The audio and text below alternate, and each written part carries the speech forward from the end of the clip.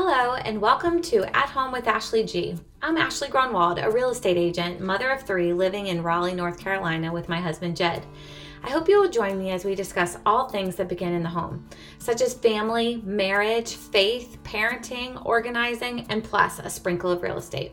I look forward to building a community with you as we navigate the joys of owning a home and making it our safe haven for our family, because home is where it all begins.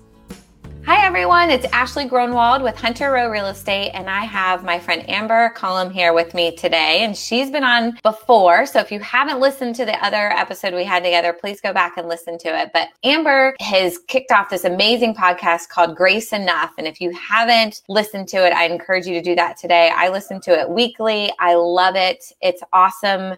She brings really great content with really great interviews and questions, so thank you, Amber, for joining me again on mine. Thank you, Ashley. I appreciate the introduction. Absolutely. I was just telling Amber that I'm essentially copying what she's doing because I love what she's done with her podcast. And so I'm copying her. And so if you like anything that I'm doing, go listen to hers because I get some ideas definitely from her. That's what we have to do. Copy other people. Exactly. When they're doing it right, why recreate the wheel, right? That's right. So the one topic that you had suggested talking about, which really interested me, was how to rethink comparison, because I would say for me, comparison has probably been a struggle as long as I can remember in school, academically, or physical appearance as I was developing as a girl into a woman and comparing to other girls. Just, I can remember memories of that and just how it's been a struggle to fight for friendship over comparing to a girl and being afraid and intimidated by them because I didn't think I measured up. So I am so thankful and encouraged to hear that you have a different perspective for us today. And so I want to jump right in, if you're okay with that, because our time is going to fly, as it always does.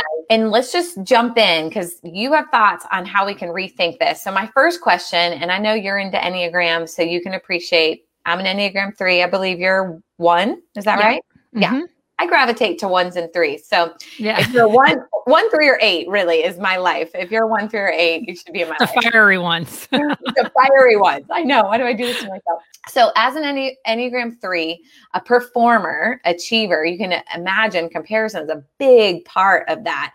And monitoring success and how I'm doing in life is comparison. And I can often determine my worth by comparison. Mm-hmm. But that can definitely get me into trouble. So what would you say to others that are using comparison as a way of determining their worth? I mean, the first thing that I would say is that we have to acknowledge that comparison is a normal part of assessing the reality around you. I think so often we come at it, and so many other topics as don't do this, don't do this, don't do this. And so often that provides us no framework or frame of mind to say, but I am doing it. So what does that mean? Sometimes if we just normalize it, not normalize it like everyone should do it, because there's certainly unhealthy comparison, but to realize like that is actually the way our brains have been wired to assess reality. So if we completely take comparison off the table, how do we know right and wrong? How do we know good and bad?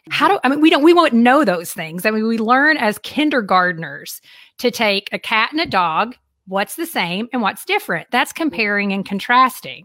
We get a little bit older and we do Venn diagrams, the little circles, they cross over. What in the middle is the same and what on the outside is different? Well, the reason why we learn to do that is because we need to be able to assess what's going on around us. And so as an Enneagram 3 or as anyone, it's not like this has been my attitude my whole life. I have struggled intensely with comparison. And we'll get into that a little bit about, the main thing is we have to stop the runaway train, as I like to call it, and do a heart check. Mm-hmm. And so I'll dig into that a little bit because some personalities are going to be more likely to compare and go down the really dangerous road. And some people will go down the road of, oh, wait a minute, I'm not going there. And so as we dig in a little bit more, I'll talk about kind of how we can do that. That's awesome. I think you're right. From a very early age, we start seeing this. I'm seeing it in my little 4-year-old in the comments she's making, just comparing to other kids at school, Yeah.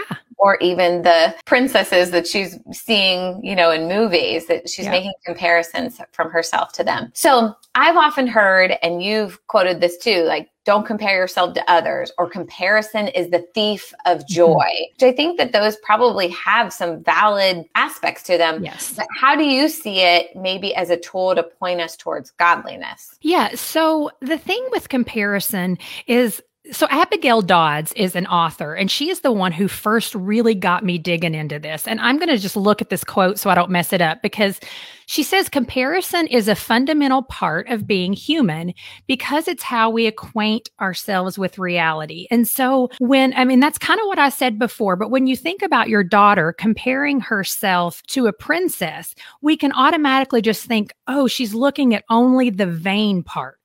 But instead, we can say, what is it about that princess that is the image of God? What do we see in mankind in general that is the image of God? Because we have common grace. Every single one of us have something inside of us that bears that image, whether you belong to him or not.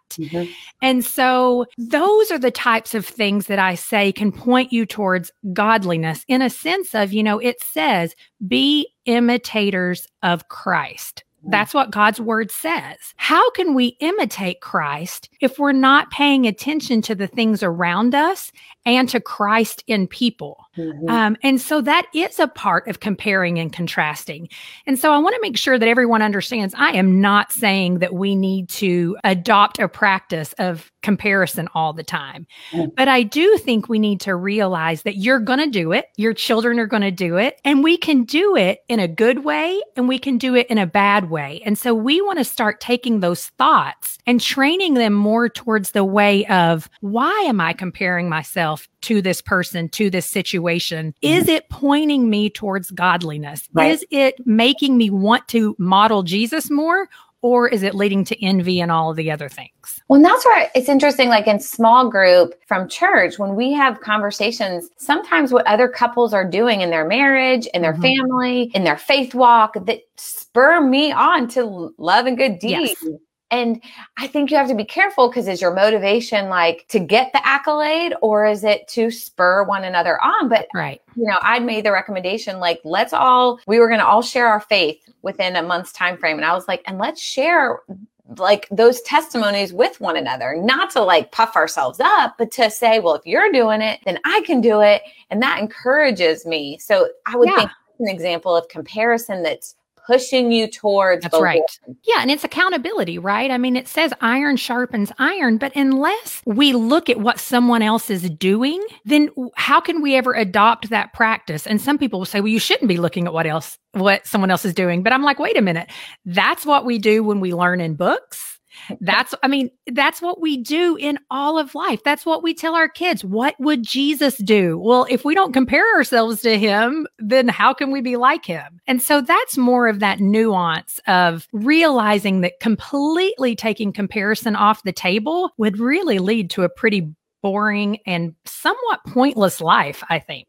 And I think what you're saying is like, have heart checks of what's your motivation and where is this taking you? Is it taking you down the positive path, or is it taking you down a negative road of comparison? So I have to ask, because we're in this world of social media, how do you see social media playing a part in comparison in a negative way? Yeah, well, I mean, some of the dangers of comparison are resentment, envy, pride.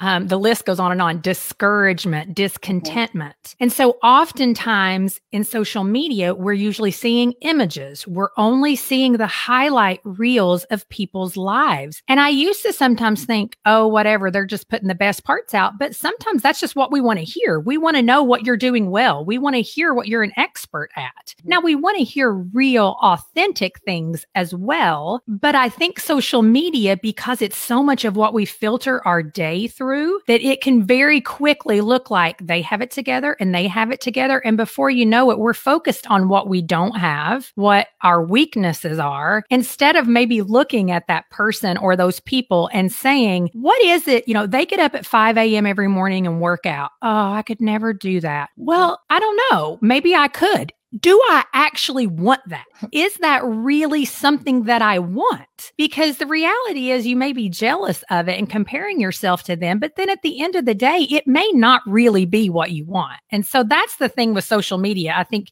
in our brain, we think we can have it all, but you can't. That's just not real life, because you're looking at, 150 people and all of their greatest moments.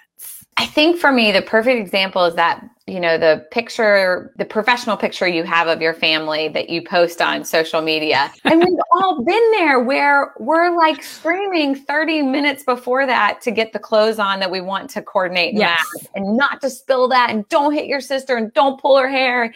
Like all the crazy that goes into making this picture. It's not a real snapshot of reality. So it's like I can almost filter when I look at those pictures through that lens of, I wonder what 30 minutes before that picture looked like. That's right. That's probably more real life, but this is a really pretty portrait that they, created to just try and remind myself that that image is not reality, but it's a fun artistic expression of their family in that moment, So I think that's a way to check yourself for sure with social media.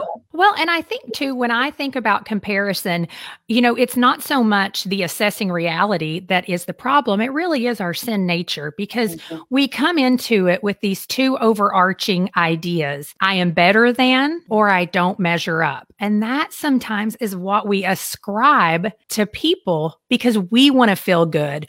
Or on the other hand, we're those people who we just never measure up. So we're constantly going to beat ourselves up. And so that's where the heart check, which at this point I have learned, in my life, I have learned part of the way that I can take my thoughts captive is to really have some key questions that every time I'm facing something, I immediately ask myself those. And so, I can go ahead and share those unless you have another question. I definitely have more, but I would love to hear that. Yeah. So with a heart check, the first thing, as soon as I notice that I'm comparing myself with someone or with something, I ask myself, why am I comparing? And that sounds so basic, but do you know how far, we're humans. We can be so far down a path before we ever just stop and ask ourselves, why am I comparing myself to them? And not making it about like trying, because sometimes we'll compare ourselves to people and we want to make ourselves feel better. So we do try to take them to their worst possible scenario. And that's not healthy either. But instead, like, why am I doing this right now? Maybe you didn't get a good night's sleep last night. Maybe you're feeling inferior because someone else did something a little better than you. There's so many things. And then the next thing is the comparison actually achieving anything that's going to motivate me towards change? Is it doing any of that? Because a lot of times we want to see different results, but instead of during the comparison thinking, like, what could I do that person's doing that would make me maybe achieve a goal? For example, for me, I'm just an early morning person. And I tell people all the time, the goal is to get in God's word. Don't beat yourself whether it's at 5 a.m. So you don't need to adopt the practice. That's something else that Abigail Dodds says. It's not about adopting a person's practice, but what principle do they do? For example, you work out and you teach. Well, okay, I would like to be more fit because I actually feel better. So what could I do? And maybe I need to just ask you that. And so sometimes it's asking, okay, go to the person and ask the question. Stop mulling it over in your head, getting it to something else that it's not. And then is this comparison fulfilling the command that I'm to glorify God? And that's from Isaiah. And I can guarantee you most of the time the answer is no. But there's something that switches in our mind when we ask ourselves those questions that will turn you from, it's like a U-turn in the middle of the road. It will get you off of that downward spiral much, much quicker if you just begin to ask yourself those questions. I love that. And it's just stopping that train thought of taking us down a path that we should not be going. That's taking our thoughts captive is scripture that we need to be doing that. And so if you can stop yourself, and then also I've seen, growing up that I end up steering clear of the people that I have envy towards or jealousy, or that I actually look up to and actually see lots of wonderful, beautiful traits in their faith and their family and their marriage. But out of my insecurity, I stray away and I lose out on an opportunity at a really great friendship or someone who could spur me on to doing some of these things that I love about them. I mean, Jed says that to me all the time. You've made a decision about that person that now you won't get to know them. And if you really did get to know them, I think you'd realize that they're a lot like you. They're not as put together as you think they are. And I think you just enjoy how real they are, those types of things. So it can get in the way. I'm the same. Yeah. Which is exactly why when I first started rethinking comparison, that was the reason why, because I had some friendships in Tampa that, it was just eating me alive because I didn't have what they had. And I knew I never would. And I was like, but I like these people. What is the problem here? And so that is the thing. We have to learn first how to stop the thought process and quit making the person the enemy. Even though sometimes there are times you need to step back, but we have to recognize that that's our own sinful nature, not what someone else is doing. Right. Because if the enemy can get us against other people and make it seem like they're the enemy, he's winning in that. That's right. Distracting us. So back to the social media, just because that's such a big part of our world, would you suggest to people to avoid all social media, to avoid comparison that leads us down this negative path that eventually leads to sin? Or do you have some common or practical advice to how you handle social media or how you would recommend that? Yeah. Yes and no. I'm not the person who thinks you should totally get off social media, but I do think you have to know your personality. If you are a 3, if you are familiar with the Enneagram, it may be best for you to step back because if you're, and that is just knowing that, my husband's a 3 and he's completely off of it. He has just stopped. And it wasn't really because of comparison as much as it was like, this is sucking my time. And I am like not growing at all. Like this is not helping me at all. And everybody's angry. So I'm off. But I do think that it's healthy for all of us to actually have time blocks that we are saying, this is a time we can be on social media and this is a time I cannot, particularly if you have children, because we don't want them to spend all their time on it. And so what are we modeling? And I'm speaking to myself here because I am totally addicted to social media. It's part of my job, not to be addicted, but to use it as a tool. And then the whole scrolling thing, the other recommendation is I have said, don't just follow all the people that you like. And some people will say, oh, that's cancel culture. It's actually not. Our brains are not wired to know what's going on in 50 million people's lives at one time. It sets off something in our head that's very similar to the flight or fight mode that we have. And you're not meant to live in that world all the time. If we were, we would just be, all the time, which is exactly what we're seeing, more and more anger. And then the other thing I would say that I have really started doing is on my phone, I just set the screen time to where, it doesn't come on until a certain time in the morning and it goes off at night. And then my phone just lives somewhere else during that time. And that gives your brain a break. And it's hard. It's hard. I break it all the time, but I know it's the best practice. I know it's a good habit. And so when I mess up, I just start again the next day. So those are the few things that I would say. And I would just share just a little tidbit. I would say I'm not addicted to social media, but I'm addicted to other things. So don't even elevate that. My addiction is to sales. So when you guys go to Facebook, I'm looking at who's the next sale that I'm going to get. So don't feel any, bad about yourself about that. But one thing that helped with Facebook, particularly for me, is just following a few people. Like, it's so boring to me because I only follow like my mom, my sister-in-law, and my brother, so it's like literally I'm through all of the updates within 2 seconds. And then it's like, I saw these yesterday. All done. Like, it's over. Yeah. And again, for me, it's just, it keeps it very, I can go to it if I need it. So I could type in a friend from college that I need to check in on and see kind of what's going on, but I'm not following her daily. Yeah. So that has worked for me. And then again, because I can get discontent, and I hate the feeling of discontentment, that just scrolling and looking at every girl in their swimsuit in the summer does nothing good for me. It only That's makes right. Me neither. So it's like, me too. So I'm the same. I'm not going to set myself up for it. So those are little things that I'm cautious of. So how do you see comparison damaging relationships, particularly marriages, friendships? How do you see it creeping in and destroying there? Well, I mean, I think it's so similar to social media, right? When you really start thinking about the dangers of it, the pride, the envy, the shame, the resentment, they have a great relationship and we don't. Their family is healthy and ours isn't. They're financially stable and we're not. It's like one multiplies another. You know, you feel resentful and then you're jealous. And then you're discontent. And so it's not just one of these things that come in, it all creeps in. And we see that it happens to me. And that was what was happening to me in Tampa was I was becoming so discontent with what we had, even though we were so well off, but it wasn't the same level as everyone else. And so those are the things that I see. And the way that I've tried really, really hard to break those cycles is daily gratitude, making that list of what am I grateful for? And if you're really struggling in a relationship, let's say it's, you're comparing your marriage to someone else's marriage, the best thing you can do is commit for 10 days and maybe longer to write 10 things about your marriage that you're thankful for. And that may simply be that you have a healthy husband that lays in bed beside of you at night. I mean, it may be hard to find those 10 things, but it is scientifically proven that gratitude will change your perspective.